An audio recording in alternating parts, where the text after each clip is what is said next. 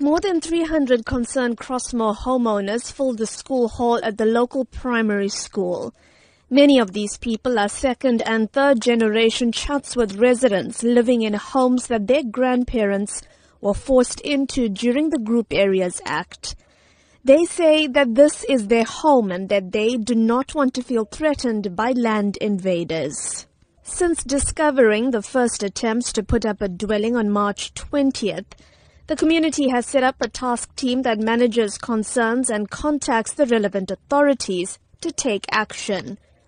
Omi Naya heads up this team. She says the invaders have tried to start constructing in 6 confirmed spots in just 10 days.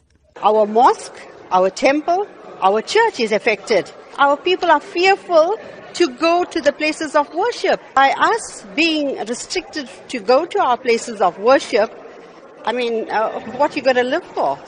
While the team acknowledges that the Land Invasion Unit, Metro Police and the SABC are working with them to monitor the area, they say they want active measures to be taken to make land invasion impossible. It is now the community who is going to cut grass, clean out bushes, cut trees. They have eventually tried to assist us. If they had kept and maintained the areas, we wouldn't be facing what we are facing at the moment. Spokesperson for the KwaZulu-Natal Department of Human Settlements, Mbulela Baloy, says they're working with the eThekwini municipality on the matter. In particular, are not allowing any more informal dwellings to be constructed in Crossmoor. But he says the process is not a quick one.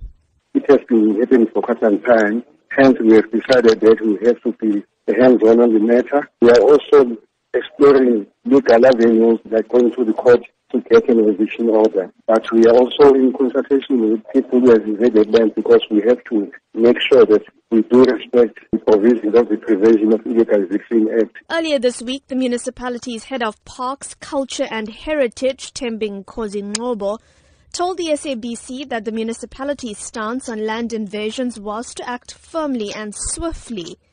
But the residents of Crossmoor feel that this is simply not happening fast enough. I'm Minoshni Pillay in Durban.